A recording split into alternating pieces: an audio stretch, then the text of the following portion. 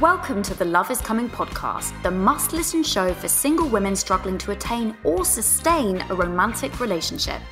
I'm your host, Persia Lawson, author, speaker, and according to the Times magazine, one of the UK's most successful love coaches. Before that, I was a serial cheat and obsessive love addict, but am now a bride-to-be and in the best relationship of my life. So, if you're trying to do the work on your love life, you are definitely in the right place. But here on the Love is Coming podcast, we serve your education with a side of entertainment. Expect serious stuff talked about not so seriously, solo agony aunt episodes with yours truly, and guest episodes showcasing some of the best in the biz in ways you've never seen them before. So, got a dating dilemma? Swiping right but haven't yet found Mr. Right? Then let's get raw, real, and a little bit inappropriate, because love is coming for you, baby, in more ways than one. Hello, my loves. Welcome to this super exciting episode of the Love is Coming podcast with me, your host, Persia Lawson, and my very dear friend, Melissa Wells. Melissa, how are you doing? Oh my gosh, darling, I'm so honoured and happy to be here with you.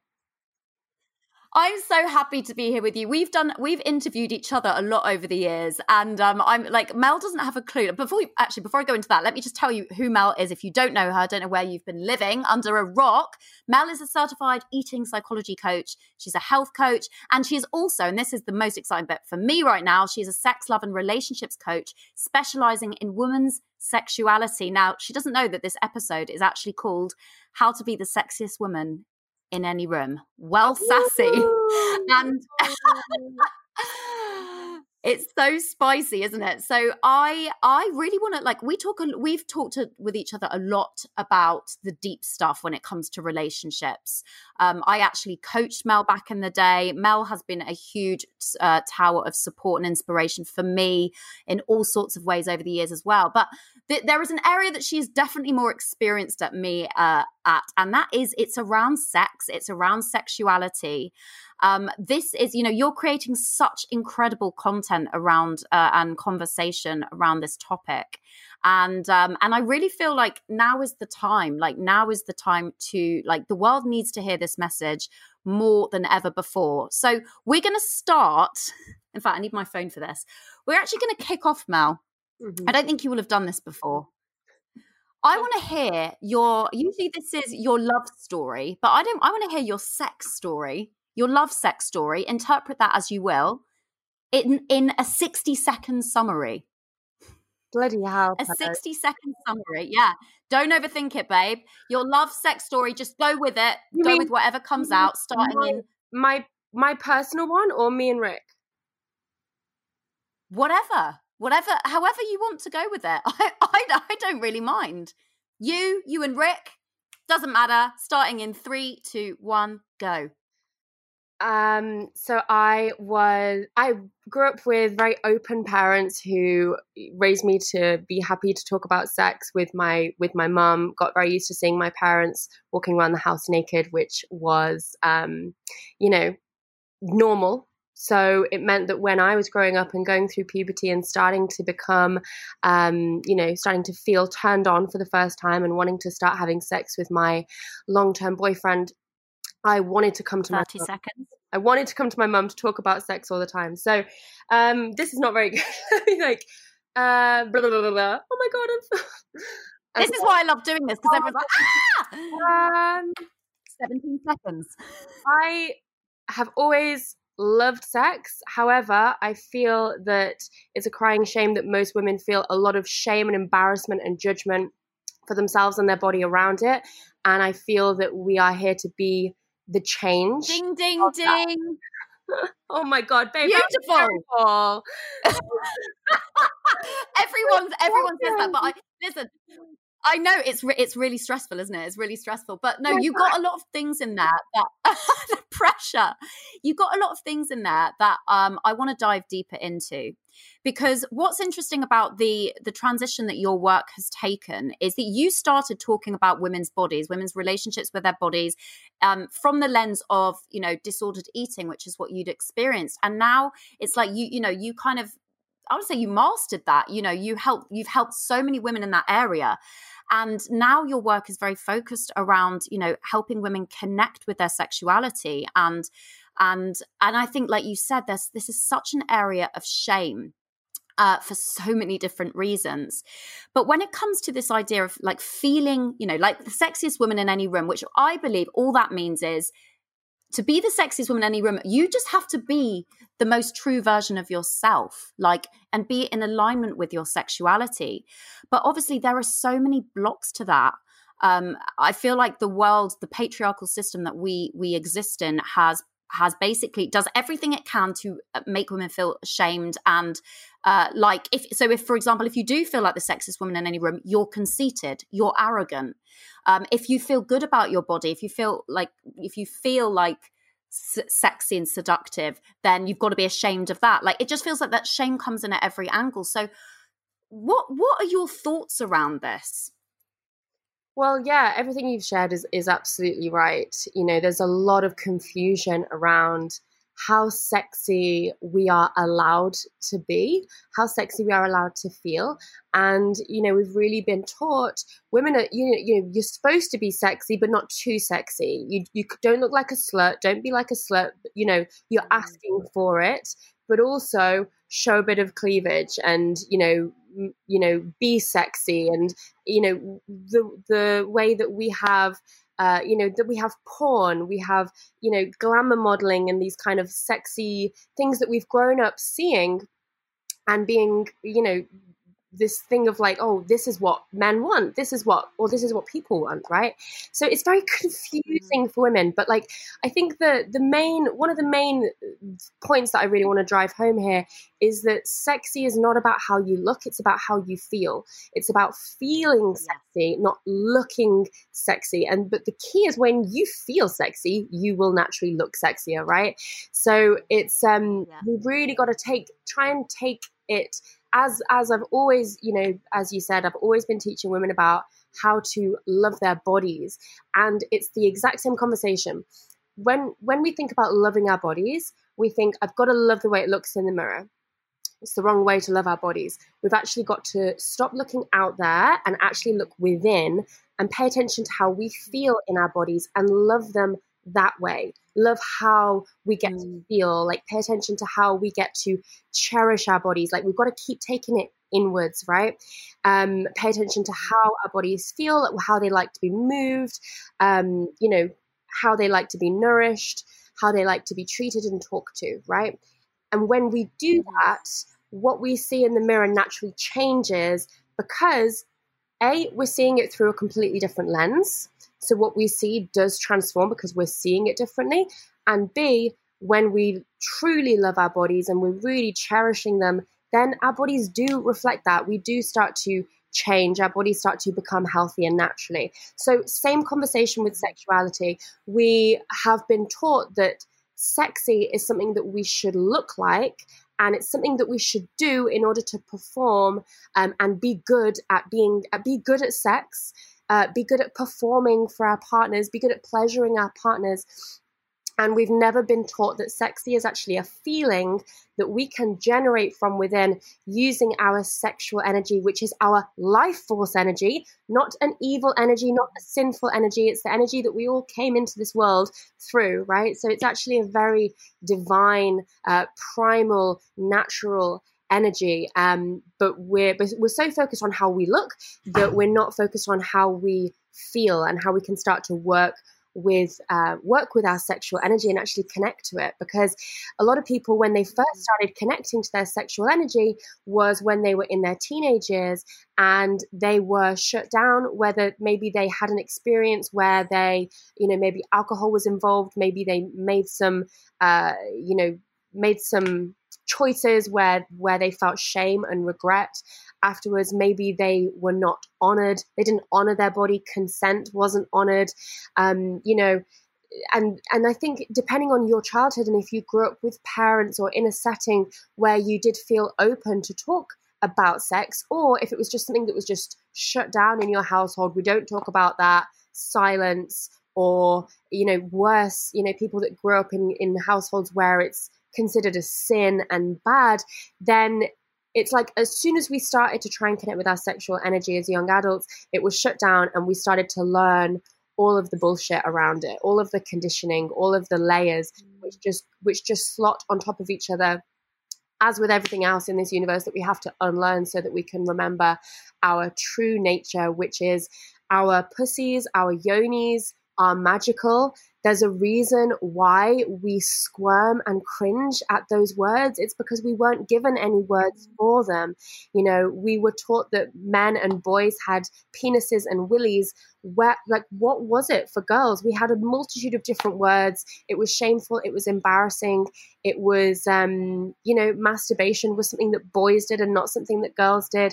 There's so much to unpack here, babe. There's so much to unlearn so that we can really remember the truth and the magic of our vaginas, our womb space, and our sexual energy, which can actually be healing for us, can be healing for our traumas, our relationships, and for future generations that come after us. I think it's really important that we start waking this part of our bodies up. We can talk about loving your body, but if we're ignoring that part of us, that sacred, holy part of us between our thighs, then are we really loving our body if we're missing the most magical part of it? That creates life. Do you know what? It's so funny, Mel. It's like you knew. The end segment of the podcast is called, and we're just going to have to go to it right now. We'll obviously circle back around, but it's called Name That Genital. And in all honesty, the reason I'm like, it's just for my own filthy sense of humor, because like when Joe and I started dating, he kept referring to his willy as his John Thomas, his Prince Philip. And I was like, I don't know what to do with that. And I just found it hilarious. And me and my friend were talking about it in the pub, about like everyone having different names for our genital. But like, for example, me and my sister called it a mini. And I don't know I don't know if that was my mum or my grandma. But I do think it's like an interesting conversation about like naming it. Like, for example, there's like Fanny, Minge. I hate both of those words. I think Minge just sounds horrible. But like, why is there such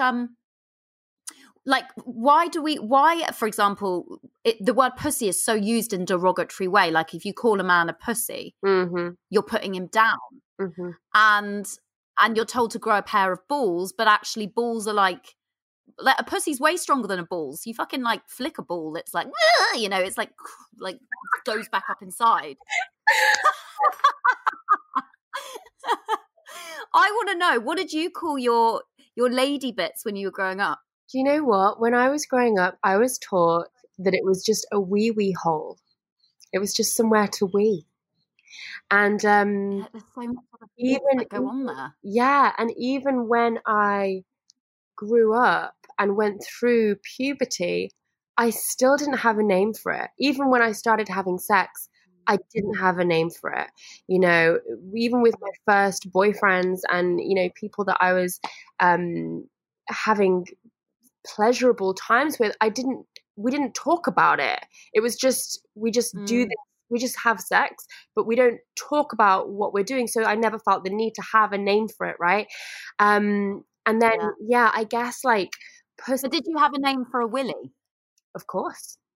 Lots of names that just felt completely void of shame. Obviously penis, cock, willy, dick.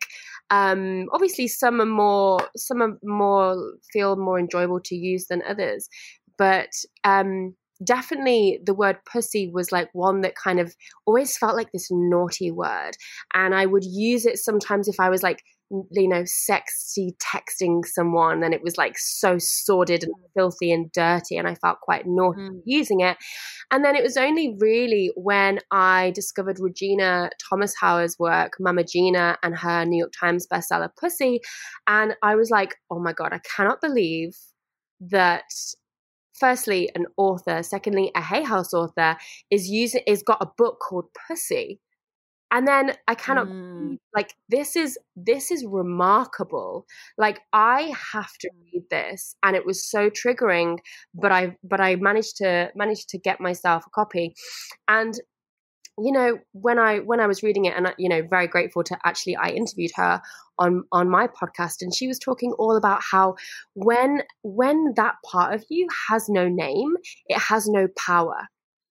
You can't connect to the power, because if you don't have a name and you're always trying to hide it, then you will never know the full power of what's really possible with your pussy. So she's really created this movement of like really reclaiming that word.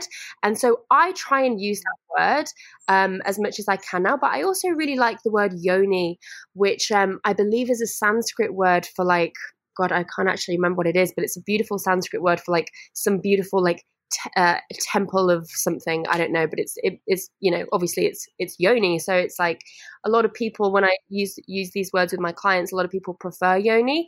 A lot of people really just like to reclaim pussy, because it's like such like pussy like, and then just actually saying it is like, it's quite shocking for people. So it's quite fun. Not sure. I was like, well, you know what? I feel like we can't have this conversation without talking about the other word that is like not just the most derogatory word or to be used for that part of us, but is just like the worst word I think people would say in the English language is, and I'm going to say it. So if you've got, and you know what's coming, it's the C word. If you've got a kid around, put your fingers in their ears. Cunt, which is, by the way, I think one of my favorite words. I'm like, I choose, like, why should that be the worst, dirtiest word? Yeah. I think it sounds beautiful. Cunt. Like, it's just the most amazing word. Shakespeare used it a lot. It definitely sounds good in an English accent when you use it, Persian. I can definitely tell that you enjoy using it. Religiously phonetic. For me, I wonder if cunnilingus is connect. I wonder if the word cunnilingus is connected. Yeah, to it is. Is it? It must be. It must be. Yeah. Phonetically. Yeah. Phonetically speaking. God, who knew that Name That Genital was going to be such like a deep segment? I just did it because it was a bit of a laugh, but actually it's been very educational. I was going to drop this segment. No, we're keeping it in because this is really interesting. Every time I ask a guest about that, I go, name that genital. And in fact, my last guest, my friend Lucy, I went, name that genital. She went, bumhole. I was like, you haven't even heard what the segment is about yet, but okay, let's go with bumhole. Oh my God. Okay. Oh, I love it. Right, I'm gonna kind of take a slightly different tack because I feel like I could stay on Name That Genital all day, but there's more important things to be. Well, there's other things to move on to now. So, listen, 2020, Armageddon. Some might say the least sexy year ever. What would you say to that? Yeah. Well, look. Obviously, a lot of shit has gone down this year, and definitely stress is the biggest killer of our sex lives, right? If we feel stressed out, if we feel anxious, then we are thinking about survival. We are not thinking about mating, right? You know, or pleasure. We don't have the capacity to think about pleasure when we are panicked and stressed and anxious. And so, yeah, I mean, definitely at the start of, you know, all the lockdowns and the craziness, when I was, you know, I was pretty scared for the first couple of weeks of this and really thinking, oh my God, this is going to be really awful for all of our families and you know, and yeah, obviously we won't go down a rabbit hole here, but obviously what's turned out to have happened is not kind of what we all expected. So what I see happening is a real fight right now to have control over our sovereignty and who we are and how we feel. The media and the news are really manipulating how they want us to feel. And when you are scared, you are easier to control. When you are afraid of what's going on in the planet, you're way more likely to say yes to things like masks and tracking apps and vaccines and chips and whatever else is kind of coming down the line. So what we're talking about here is really like taking back our power of how we want to feel. Because you can't feel, if you really want to feel sexy, if you really want to feel empowered, you've got to source that from within. You can't be constantly looking at, you know, everything that's going on in the world and letting that influence how you feel every day. You've got to be able to go, okay, that's happening, and I'm going to do what it takes to make myself feel good. So I'm going to do my practices. I'm going to make my home feel like a sanctuary. I'm going to do what it takes to look after my mental health, whether that means cutting down time on social media, turning off the news, unfollowing certain accounts, committing to a regular yoga practice, connecting with friends, whatever it takes, self-pleasure, obviously. Well, I'm sure we'll talk about that. But yeah, it's really about us going, okay, everything's happening out there in the world, yes, and we're a huge part of that, but also it's I maintain my power and my sovereignty when I remember that I am in charge of my reality and I'm in charge of how I allow myself to feel. So if I'm constantly in fear and anxiety, then I'm creating this environment inside my body of stress. And what we can do is we can get addicted to that stress. We can get addicted to that anxiety, especially if we've already got stories of like, oh my God, everything's crazy. Oh my God, what are we going to do? If that shows up in other areas of our life, then it's likely that, we will have seen everything happen with COVID and we'll still be in this perpetual anxiety loop, not realizing that we're keeping ourselves in that prison and we can actually step outside of that and let ourselves be free. And this is what true freedom is really all about, really comes from within. And I think I speak for everyone when I say, there's people aren't really afraid anymore. I think what's really the threat right now is our control being stripped away, is our power being stripped away, is our freedom being stripped away, and the mass control that is happening and all these different rules and lockdowns that are going on. So I think that's what people are more in danger of right now. Obviously COVID is a threat, but so is every other flu and disease, and so is getting in the car every day. But we do get in the car every day, and we risk our lives by being in the car every day. And so, yeah, the point on that I really want to make is we've got to take our power back and realize that we're in charge of how we allow ourselves to feel every day. Do you know, it's so interesting you say that. So I was really not sure whether I should do this, but you've just confirmed that this is absolutely the right thing to do. Last year, I ran something in November called the Naughty November Challenge, and we're running it again this year. And I wasn't sure whether to, because I was like, oh, does it feel right for the tone of year? Because basically what it is about is, firstly, it's really fun and it's a bit silly. But what was so amazing last year is coming from that lens, what happened to the women that took part in the challenge. Because when I've done other challenges which were amazing and they were much more overtly let's do the deep work. This challenge on the surface seemed to be just bit fun, feels sexy, and yet, my God, the power and the energy and how women felt, because it was the focus is it's about feeling good in yourself. It's about owning who you are. It's about owning your power, reclaiming that. It's about feeling confident. It's about feeling magnetic. It's not actually about worrying about getting the guy, even though that might seem like the reason you might want to do it initially. That's actually irrelevant. That's the cherry on top. It's about feeling good. And I really believe kind of what you're saying there as well, Mel, is that the most rebellious thing that any of us can do, given the context that each of us find ourselves in right now, is to choose to feel good anyway. And you do what you've got to do. Obviously, disclaimer, I'm not saying just go and shoot up heroin because, you might feel good for a few minutes. I'm not saying that. I'm saying you have to work out, take responsibility of what feels good to you, what makes you feel good in your skin, instead of letting the outer world, whether that is just, obsessing over whether men fancy you or whether you're struggling with what we all as a bloody global community are finding ourselves in right now.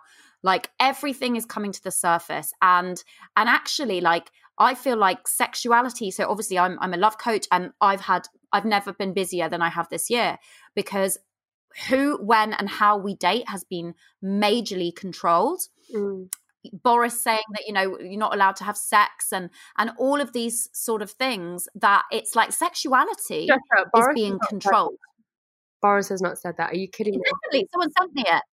Someone sent me it, that it was going to be illegal to have sex with someone out of your bubble or whatever the fuck it is. Yeah. I'm dead. And I mean, Oh my God. And now I've heard it all. it's like, oh, shut up. Like, Now I just can't take any of it seriously. Come No, on now. like, Come on. Completely lost respect. Anyway, I digress. I mean, yeah, we could like totally go into a rabbit hole, but let's come back to, okay, so with the premise of, you know, coming back to this idea of being the sexiest woman in any room is simply about choosing to feel good in yourself, and in a world where at every point it wants to tell you, particularly as a woman, how you don't deserve to feel that, but you should feel this, but you shouldn't feel that, and feeling like, you know, you're constantly, your self-worth is just being chipped away at. Mel, how can we feel good in ourselves with regards to sexuality? How can we feel good in ourselves right now? Well, the most important thing is that you are actually connected to your body. So most of us are living from the neck up. We are thinking, we are constantly criticizing, we are judging, we're going about our day thinking, what's the right thing I should do? What should I do? What's right? What's wrong? We're rationalizing everything. We're making decisions from our head, and that's the world that we live in. That's what we've been taught. What this is about is really connecting to what's below the neck, and really listening to your body, connecting with your body, and actually like getting to know your body. So, you know, obviously like self-pleasure is a huge piece of this. A lot of women don't even know what their pussies look like. They don't even know. They've not looked. So, you know, one of the things that I would recommend you do is actually go to bed, grab a mirror, and just, you know, look. Just gaze into that beautiful flower that's between your thighs and actually make friends with her, and just witness what kind of feelings come up. You might experience shame, disgust, maybe even anger or sadness. And as you sit with it longer, you may start to experience love, beauty, connection. And this is something that you can keep doing as a practice if it's hard, and this may lead to self-pleasure. But really, the more you're connecting to that sexual energy, the more you are allowing yourself this kind of natural sexual energy to flood through your body, which then is magnetic. So I'm not about like, oh, you know, just wear some red lipsticks and put on some heels. Like I think that's kind of surface, and it's kind of faking it, which maybe that's what you need right now. But like, actually connecting to your sexual energy is a different matter. You know, when do you feel turned on? When do you really experience that turn on? And a huge thing that's been really helpful for me when I was, you know, many years ago, 5-6 years ago maybe, I was in a relationship where I was being rejected a lot for my sexual desires and my sexual energy, and I really took it on as like this personal thing of like, there's something wrong with me. Why is this happening? Like, there must be something wrong with me. I'm not sexy enough. I'm not this enough. Maybe it's my body. Maybe it's, you know. And this mantra really helped me, and it was, I turn myself on. I am turned on by my life.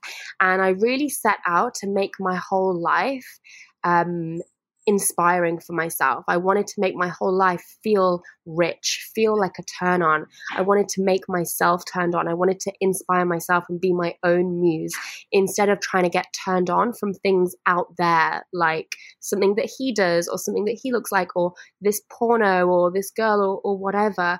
It's like, how can we really make ourselves the source of our own turn on? Like, what is it about you that makes you so sexy? You know, be turned on by that. Like, yes, I'm a powerful fucking woman. And like, actually allowing that to turn you on is really powerful. Well, I don't know about you, Mel, but I'm fucking turned on right now, to be honest. I love that. I think that's so great. So full permission, ladies, whenever you're listening to this episode, masturbation, like, and it, as an act of self-love, like, I really I think that this is we have always grown up, we grow up, and there's always the jokes about men going off for a wank and like, do you know what I mean, like masturbating teenage boy. None of that was talked about when it came to girls. It was just like, oh yeah, girls don't do that, like to the point where I can even sometimes forget that is an option to me, like because it's not, I'm not conditioned in the same way, and sometimes I go, oh yeah, I can have sex with myself. Fucking amazing. Yeah, no, totally. And it's actually a real source of magic and life. But on that note, we've all become very accustomed to vibrators, and certainly, a lot of the clients that I work with are experiencing this kind of vibrator addiction, where there's just like they've kind of done so much stimulation of their clitoris with using various different electrical toys that then they don't know, they like when they're actually having intimate, loving, connected sex with a partner, they're not experiencing the same pleasure because they're so used to this like overstimulation by these toys. So one of the things that I help my clients to do is to actually desensitize and resensitize. I think it should be resensitize, so that you can actually feel more. And a part of that journey for me has been moving away from the electrical toys and moving towards crystal wands, crystal dildos, so that you can actually experience not just the clitoris, which obviously is very sensitive and has 8,000 nerve endings for your pleasure. But actually what most women are missing in their lives are deep vaginal orgasms from their G-spot, from their cervix. These are the orgasms that actually feel like you are having a rebirth. Like these are really euphoric. Yeah. This is where you learn how to squirt. This is like a different kind of orgasm that I think it's like something, I'm probably going to get these statistics wrong, but I think it's like 60% of women are not having those orgasms. They're just relying on the clitoris.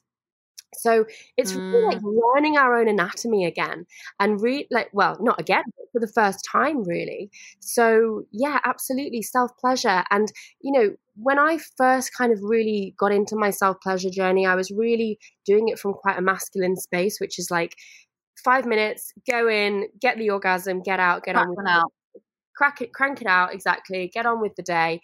And I interviewed Rosie Rees on my podcast the other day, and she said, "Well, would we want a guy to fuck us like that?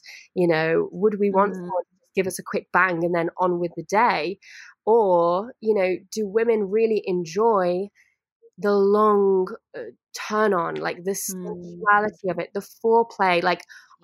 For me in sex, like, oh my God, the longer I can drag it out, the more wet I am. And I'm the same. I'm like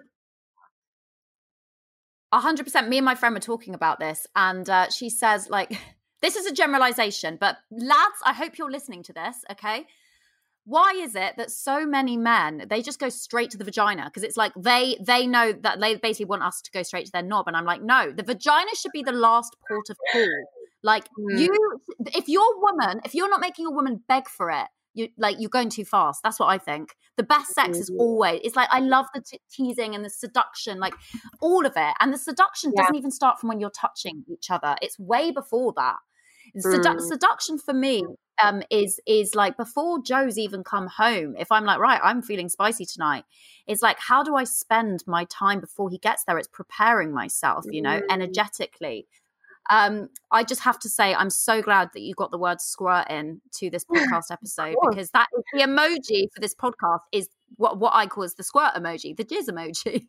Yeah. So I'm so glad you got that in. Yeah. And I don't know that I've done that, but I'm definitely up for it. Yeah, it's important. We all have this capacity to squirt, to gush, to ejaculate, and when we are super focused only on the clitoris, we're not letting ourselves have that. So with self-pleasure, what I want to come to this conversation with self-pleasure is really not just doing it so that you have an orgasm, but really doing it to cherish your body, to love your pussy, to learn how imagine you're like learning to play a new instrument. You're not gonna like necessarily play a symphony the first day.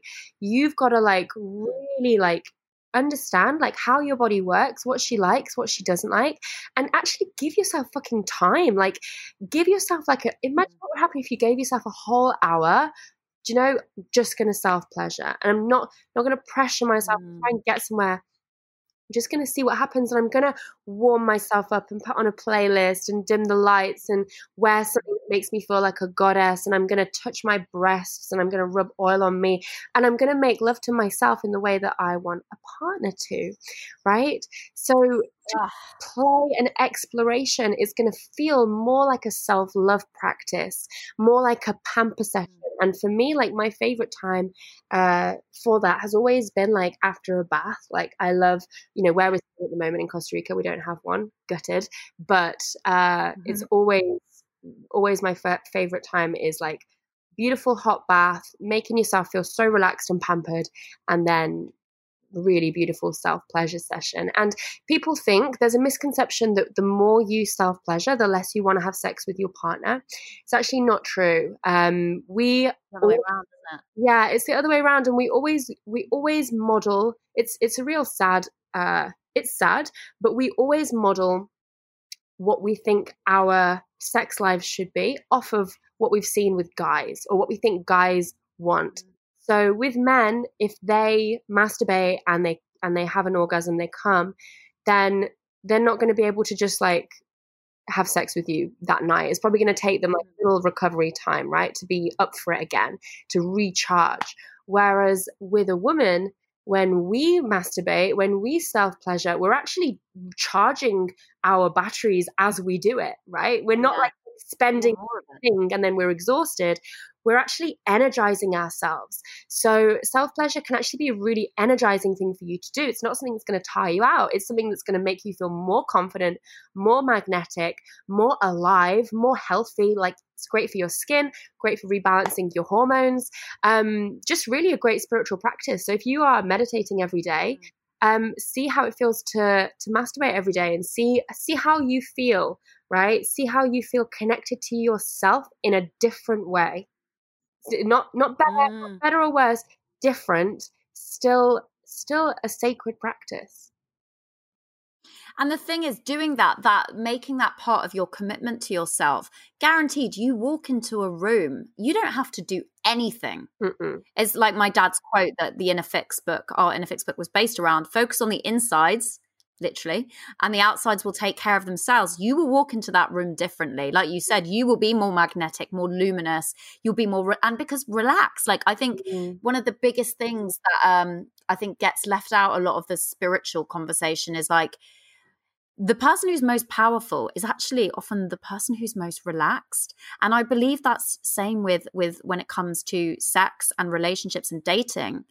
And you can't force that with someone, but if you can find a way to relax into yourself, relax into your body, relax into your sexuality, you will emanate so differently, because you're not, so often we want that partner, we want that person to have sex with us, to validate us, to make ourselves feel better. But if you're getting that nourishment and that validation from inside yourself, you don't need that partner, but you desire them. That's what's sexy.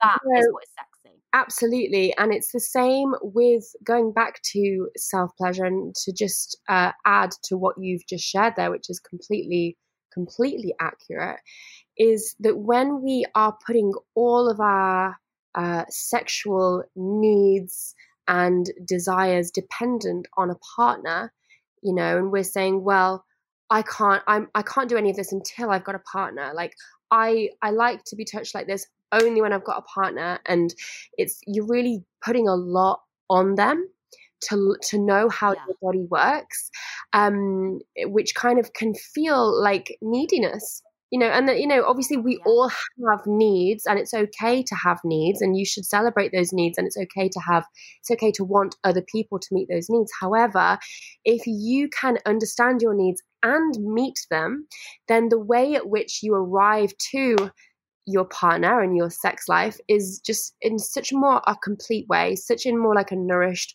whole way. You're not like feeling rejected every time your partner says no, or every time it's not the right time, because you're like, do you know what, I'm okay. Like I love myself. I know that my body is gorgeous and sexual and sensual, and I've already been meeting my needs. So when you know how to do that for yourself, everything that you experience with a partner just like is like a rocket ship, like you're off to Neverland, you know. But if you're coming to your partner and expecting to have the most amazing epic orgasms, and you're making them responsible for them without you actually giving those to yourself, or at least be on the journey of exploring that, then it's a lot of pressure on your sex life with your partner. I couldn't agree more. Well, there's so much good stuff that you shared there, and I bloody agree with all of it. What we're going to do now as we move towards the end of this podcast episode, Mel, we're going in a slightly different direction. Do you remember that Friends episode where they basically gambled the apartment away? Mm-hmm. Do you remember that? I do. One of the best episodes. And they have a segment in there called Lightning Round. Well, this is what we're doing now, okay? All things dating relationships. I heard you say that in Ross's voice. Oh, really?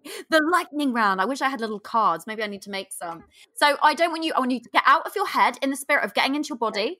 Don't like overthink it. Just go with the first thing that comes to your head. Okay. So biggest love lesson. Self-love. Learn to love yourself, for sure.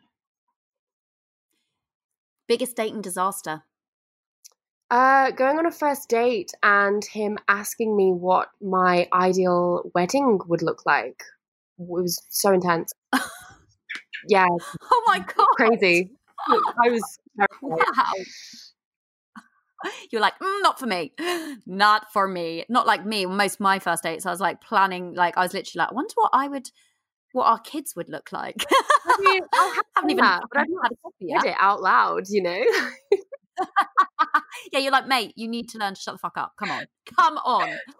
Okay, now we're playing a game of Would You Rather. Ooh. So, would you rather bad boy or good guy? I mean, it's got to be good guy, but reformed bad boy is, I think, reformed bad boy. Yeah, the bad boy who's on a he's now on a spiritual path and is now learning to be a good guy, but also made friends with his shadow. That is the beautiful spiritual answer to that. I absolutely resonate with that. Okay, would you rather on a first date you run into your ex or theirs?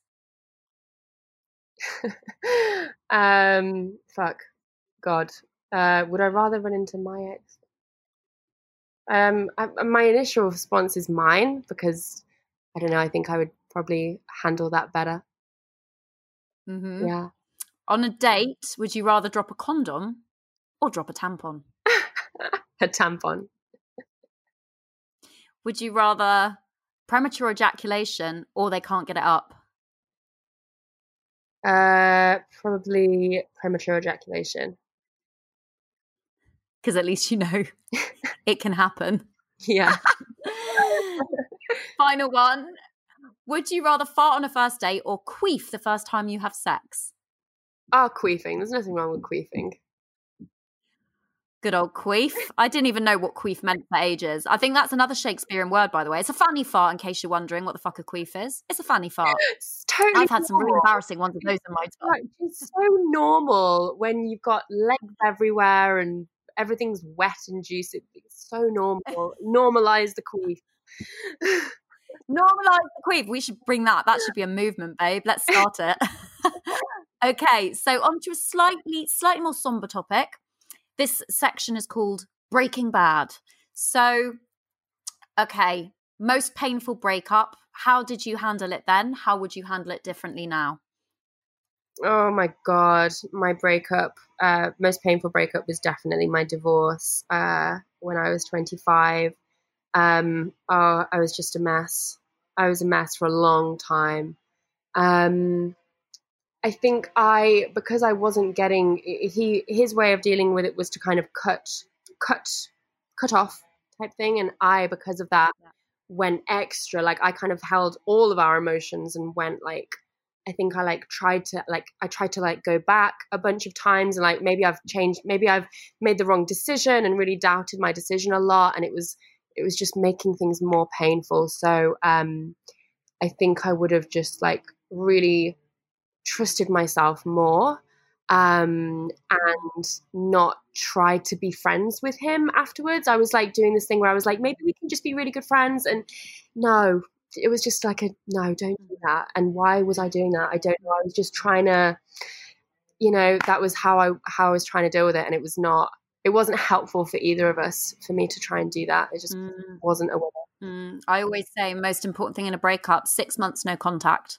Yeah. 6 months, because it is literally like having a wound and you just keep picking at it and picking at it and picking at it. You have got to give yourself time to get it out your system. I do believe you can be friends with exes. I mean, bloody my ex-boyfriend I wrote a book about and Joe are best friends, like, and he's an usher at our wedding. It's nuts.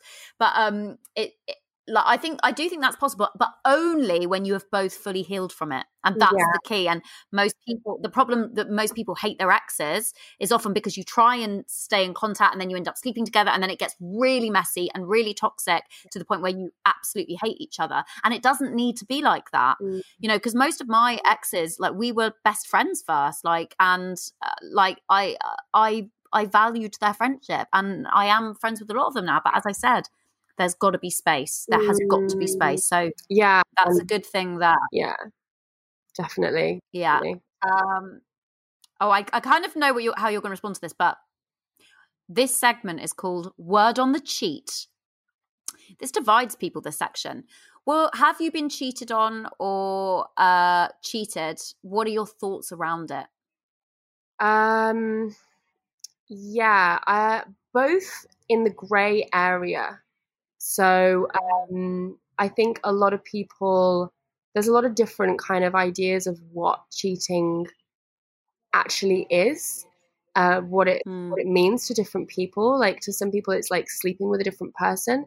In terms of actually like sleeping with another person, I think that's like a real thing. I've not had that happen to me, or I've not done that to someone else, but I have definitely emotionally cheated, and I've had someone cheat on me in a kind of way that I would see it as cheating, but maybe they didn't, type thing. So this kind of grey area. But yeah, of course, we've all been through it, and it's fucking the worst. I would not, oh my God, I would not wish that on anyone. And also I think it's just as, it's so awful to be the person that's actually doing it as well, because there's so much shame and actually like, oh God, just no, just I just, yeah, it's something that just thinking about it makes my body just feel like physically sick, because it's that feeling of betrayal. And I think it doesn't get talked about enough because it is so,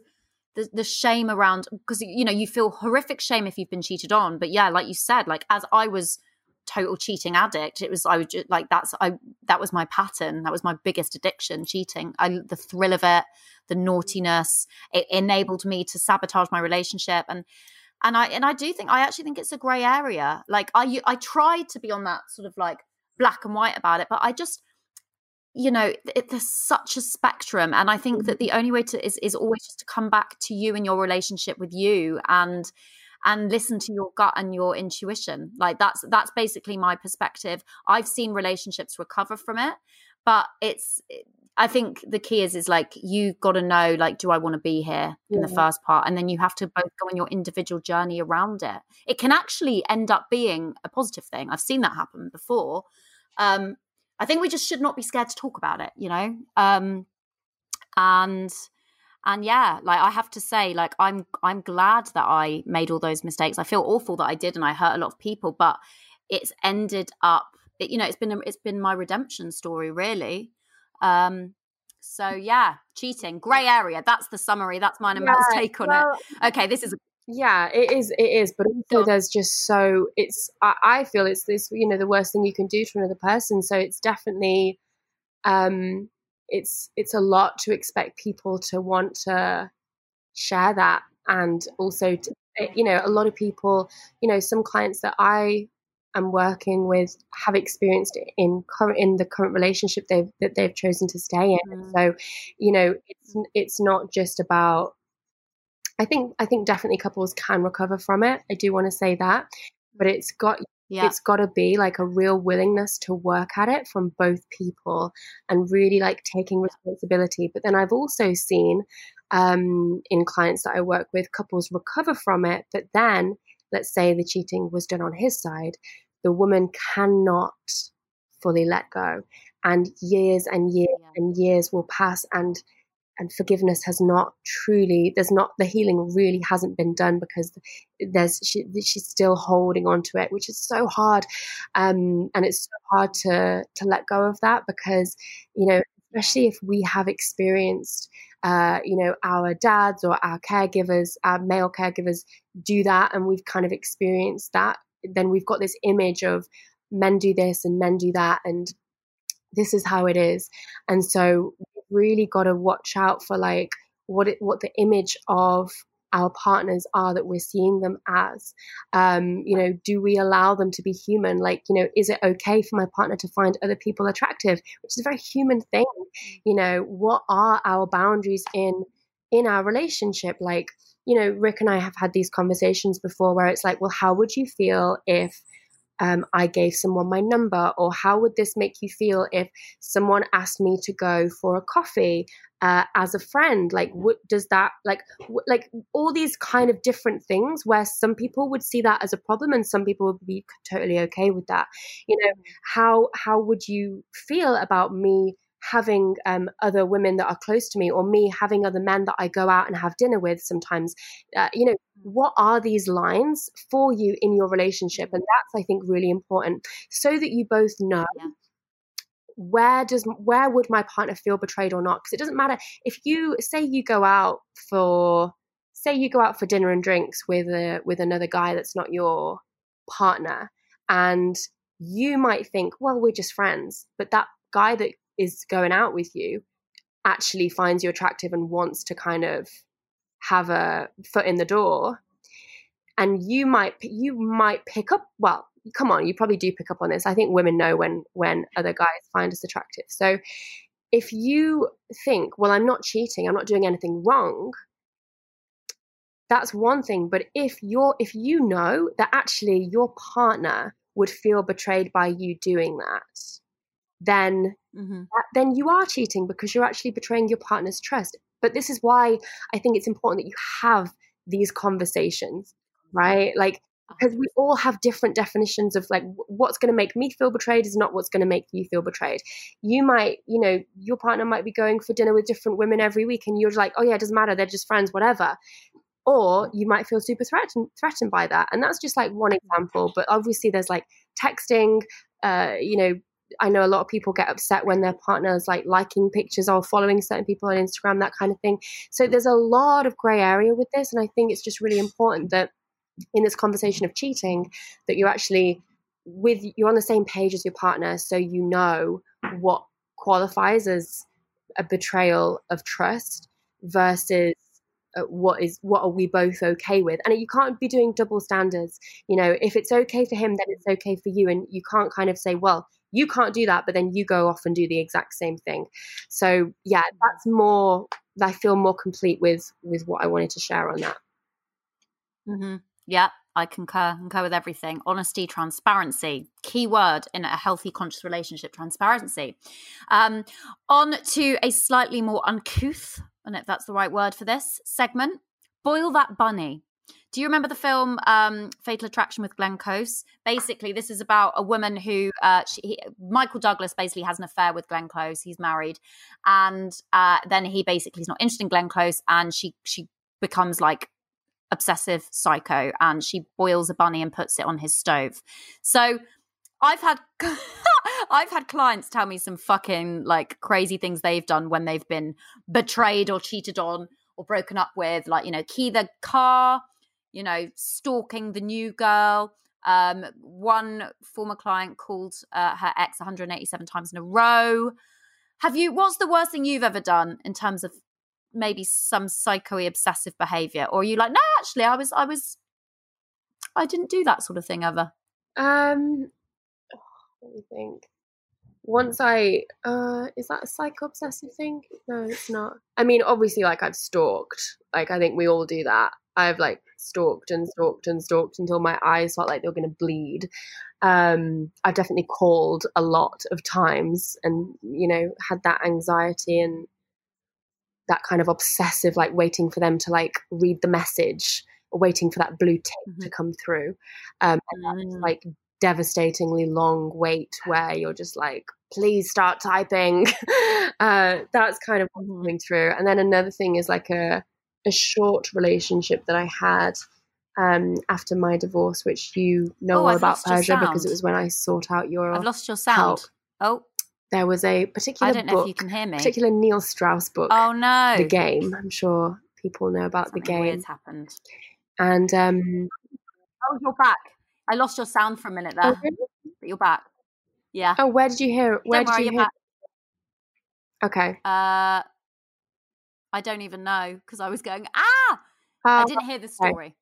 Yeah, it's okay. I don't think I didn't. No, you're like, maybe that wasn't meant to be shared. That wasn't meant to be shared. Okay, right. So we're coming into land now. So quickly, this segment is deal makers and deal breakers. So 3 biggest turn-ons, 3 biggest turn-offs. 3 biggest turn-ons. Definitely when my partner is right out of the shower, or when he is just in a workout. Delicious. Another turn-on would be, you know, what turns me on is actually going out without any pants on. I do that quite a lot, and I find it. Woo! Yes. Oh, do you know what? I might fucking try that. I always forget about that one. Do you know what my friend once did? This was when we were teenagers. This was like one of the fucking, I think, the sexiest, most boss moves ever. She went up to the guy that she was like, I can't remember if she was dating him or she was in a relationship with him. We're at a party and she just went and she just put her knickers in his pocket. I was like, that's fucking amazing. I think I tried to do that, but I completely fucked up because I was too drunk and I think I dropped them on the floor or something. Dog probably run off with them. So make sure there's no dogs around and just make sure that you have to style that out well, that one. But ladies, if you're feeling confident, go and put your knickers in, not just some randomer's pocket. That might be weird.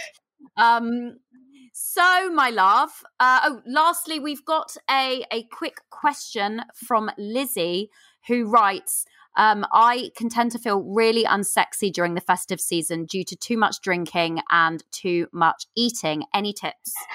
I mean, the first thing that comes through is just like, it's sexy to be connected to your body. So, you know, we see the Christmas period as just this kind of free ticket to just binge and pig out. And, you know, it's okay because we're all just like lay around in jumpers, just feeling gross.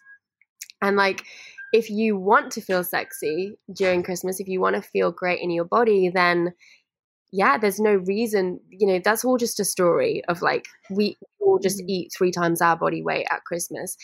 If you don't want to feel like that in your body, then, you know, listen to your body and actually like, you know, practice intuitive eating, practice mindful eating, keep moving your body over the Christmas period. You know, create like a she's frozen playlist, dance. I think she's going to be back in a minute. Self-care. Like there's no real reason why Christmas should feel, why you should feel less sexy at Christmas than any other. Can you hear time me, of Mel? year. Mel, can you hear me? Can you hear me, Mel? Well, my loves, hello? Mel is broadcasting live from Costa Rica, which means that maybe and she's that's definitely just closed down. So you know what? Fortunately, we were coming to the end of that episode, and I'm just going to have to style it out, my love. So, Mel, even though you can't hear this, thank you so much. I bloody love this chat, as always. If you want to find out more about Mel's work, you can go over to her website, melwells.com. She has got all sorts of juicy tips and blogs and content for you around the topics of dating, relationships, and predominantly sexuality. So head over to her now. And yeah, my loves, I hope you have enjoyed this episode as much as I have. Sorry, we've had some technical difficulties, but such is life. The show must go on. So with that, remember, my darlings, love is coming for you. It really is. So enjoy the fucking journey. Godspeed. Love you lots. Mwah! And that's a wrap. Thank you so much for tuning in for this episode. I hope you enjoyed listening to it as much as I enjoyed recording it for you. Now, if you want to seriously turn up the heat in your love life as we snowball towards the festive season, I hope you'll join us for my famous, or should I say infamous, 5-day Naughty November challenge, starting Monday the 9th of November. It's 100% free and so saucy that not even COVID can contain it. I guarantee that by the end of the challenge, you will feel more attractive, seductive, alluring, enchanting, tantalizing, tempting, and not just desirable to your dream man under the mistletoe, but irresistible. Head to getyoursoulmate.com/naughty-november to find out more. The link is also in the show notes to this podcast episode. On that note, if you got value from this episode, I would be so grateful if you'd like, share, subscribe, and leave me a review to help the podcast rank higher so that it can reach other people who want or need the support. So, see you next week, my love. I release a new episode every Tuesday. But until then, remember, love is coming for you. So surrender to the festival that is life on planet Earth and trust that what misses you was not meant for you, and what's meant for you will not miss you, including your soulmate.